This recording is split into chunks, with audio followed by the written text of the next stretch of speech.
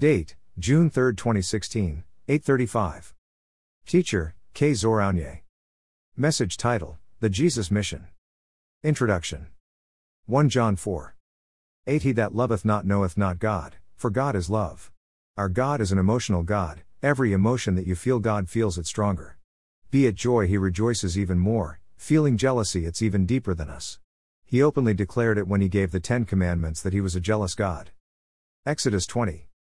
5 Thou shalt not bow down thyself to them, nor serve them, for I the Lord thy God am a jealous God.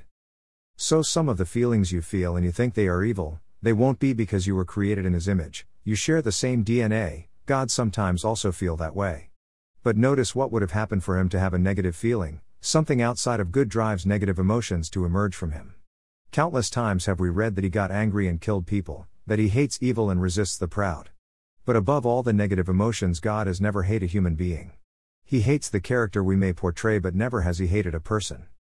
This takes us to His most outstanding character and feeling, love. God is a loving God. He is full of love to the point that He became love Himself. The fact that He can hate a character in a human but can't hate the person himself is outstanding. From the beginning of the world, God always wanted to show this side of Him. He made heaven and angels, but it wasn't satisfying up until an idea struck Him. He said, "Let us make men in our own image." God wanted to see Himself extended. He wanted to find something He shares a bond with, to love. Something He had a unique part in common, and that was us. Even in the sinning of Adam and Eve, God was angry but still had the love to see them covered in a better material than leaves. Animals had to lose their lives because God loved us so much to see us well. Even when He pronounced curses, they weren't towards the person.